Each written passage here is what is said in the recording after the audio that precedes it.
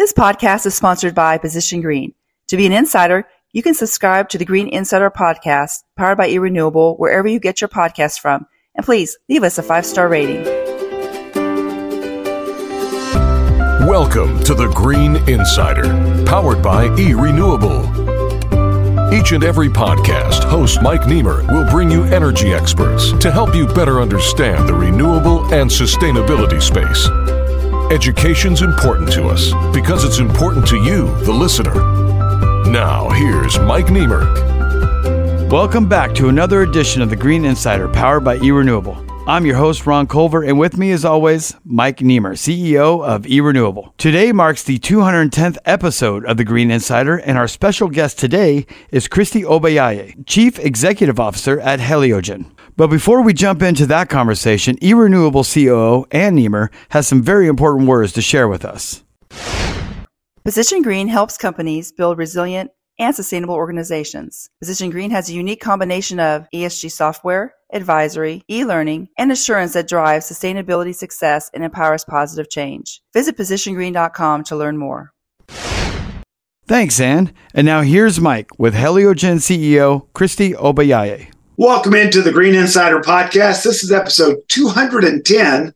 And today we have a special guest, Christy Obayaye, CEO of Heliogen. And I welcome you to the show, Christy. Looking at your website, you've got some technology I've not had on my show before. So I'm really excited to educate our listeners to what your company's bringing to the marketplace is very important. But before we get into the nuts and bolts of what you and your company are doing, tell the listeners a little about yourself and your journey to the role of CEO. Mike, thanks for having me on the podcast. Great to be with you.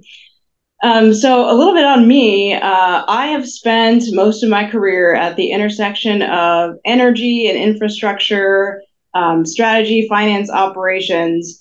So over the last probably decade prior to my joining Heliogen, I was working in the energy and infrastructure construction space and working on projects all over the world. And supporting Bechtel, a global construction and project management company, supporting their operations as principal vice president and CFO of their energy division. But when I turned the clock all the way back, I was trained as a chemical engineer. I came out and practiced as a chemical engineer for about 5 years. And in the process of transitioning to focusing on the energy industry, I had a lot of very interesting experiences, both at the kind of rural and international level, and then eventually transitioning to the large-scale infrastructure space. And that's where I spent the majority of my career. I joined Heliogen really because of its novel technology and just focusing on this critical mission of the energy transition and solving climate change. And so I've been with Heliogen for about 2.5 years. I started out as the CFO, and then earlier this year took over as a CEO as we're on this path to commercialization of the core technology. Well, the world, for the sake of climate change, everybody's striving to reach net zero. That's an important goal everybody has. Common number we always keep hearing is 2050 for the most part. Few people are more aggressive than that. I don't know how realistic they'll be, but they are more aggressive than that. But I see you guys provide technology to help facilitate clients reaching net zero. Why don't you kind of go through some of the technology you guys are using to help companies achieve those goals? Absolutely. So we are using concentrated solar. And concentrated solar is a technology that fundamentally has been around for decades, but we are up-leveling and enhancing it. And probably most of your listeners are aware of solar PV, which is very mainstream now. What's different about concentrated solar is instead of converting the sun's energy directly to electrical, we are using the sun's energy and focusing it using a field of mirrors, which we call heliostats, and focusing it on the top of a tower, which it concentrates that energy in the form of heat. And then we can use different materials to store that energy thermally instead of using, lithium-ion battery storage. And that can become a source of dispatchable energy. So we can release it in the form of heat or add a turbine generator and produce power. And then also could add things like an electrolyzer or a desalination unit to serve other market sectors. But essentially, we're using the sun's heat as our benefit. And what's unique about our aspect of this technology, because that's, what I just described is kind of the chassis that exists in operating facilities globally. What's unique about our aspect of the technology is that we're using the first ever closed loop system where the mirrors and the tower essentially can talk to each other through machine learning and artificial intelligence. So we have software that allows for greater accuracy of the mirrors pointing at the tower. And that enables a bunch of other knock-on effects in the hardware that we can take advantage of, making the systems more easily scalable. And so that's kind of the essence of our tech. Well, let's break it down a little bit more. So we've got mirrors on top of a building. Actually, they're in the field. So I should clarify. Oh, they're in the field. Okay. They're in a big field. So this is an application that would really well serve industries and large scale utility kind of applications, as well as behind the meter, but in general for commercial, industrial, utility scale operations as opposed to residential. So this is not a residential application. So you're the C&I client. They've got empty 5 acres right next to them. They would install your mirror products, and the mirror would heat up, or the glass would heat up, and then they could take that power and move it to a variety of different places to store. Did I hear you correctly? So the aspect that would store, that's almost it. The aspect that gets stored would be the thermal energy as opposed to the electrical energy. And so we would store it in, the way the technology works is we can store it in various substances. The ones that are commercially available kind of off the shelf today are things like molten salt. They can be stored in steam accumulators, in hot rocks. And we are also developing our own next generation forms of thermal energy storage. But there's lots of different ways that you can store it. And all of those ways are things that have commercially available materials, as opposed to the challenges of mining lithium, which is used for lithium-ion battery storage. Right. So you have a way to store it using the thermal energy goes to storage.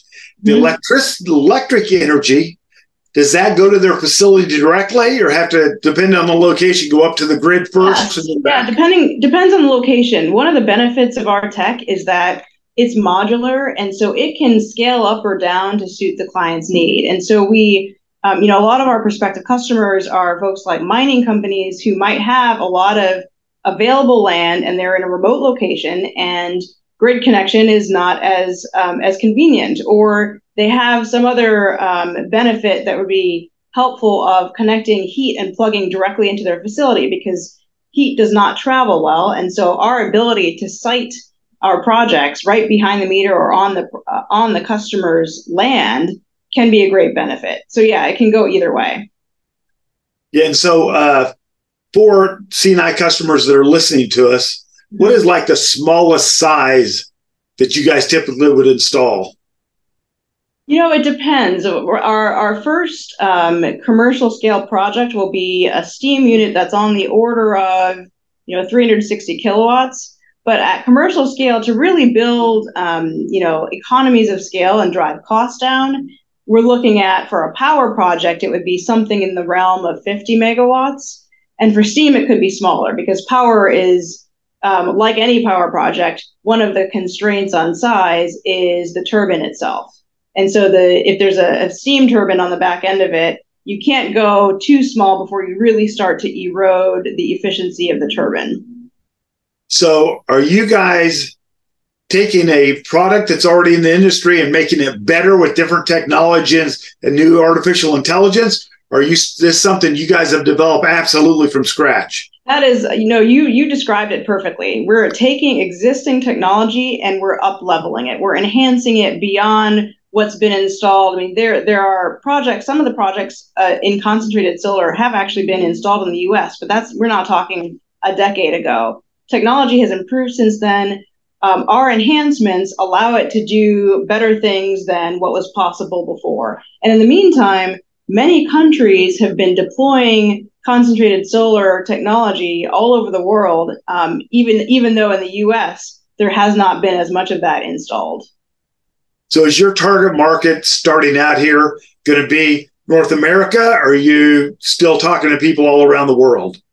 We're talking to people all around the world. I mean, we've been pleased by the level of inbound interest globally. I will say that with the passage of the Inflation Reduction Act, that's certainly something that sparked a lot of interest and progress in our U.S. focus.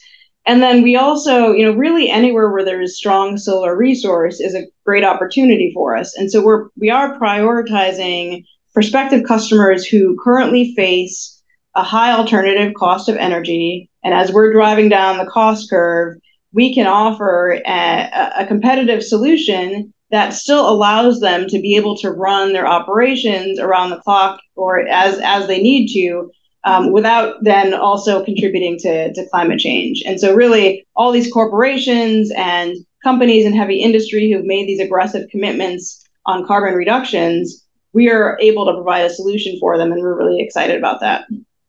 So speaking of cost, everybody has to think, well, how does the cost of the mirrors compare to the cost of the solar panels? Do you have a rule of thumb that you can kind of throw out there? Yeah, the overall cost from when you look at the economics of our technology, because we don't really look at it on a kind of distinct piece by piece basis, but we look at it as the way that our customers would look at it, which is what's the overall installed cost and cost of delivered energy. And we can be competitive with fossil fuels in areas where there's strong sunlight. And so you're talking, depending on the location, that can be in the 5 to 10 cent range per kilowatt hour of dispatchable power. So that's the kind of range that, for certain locations, we can be at a better cost than what fossil fuels can provide.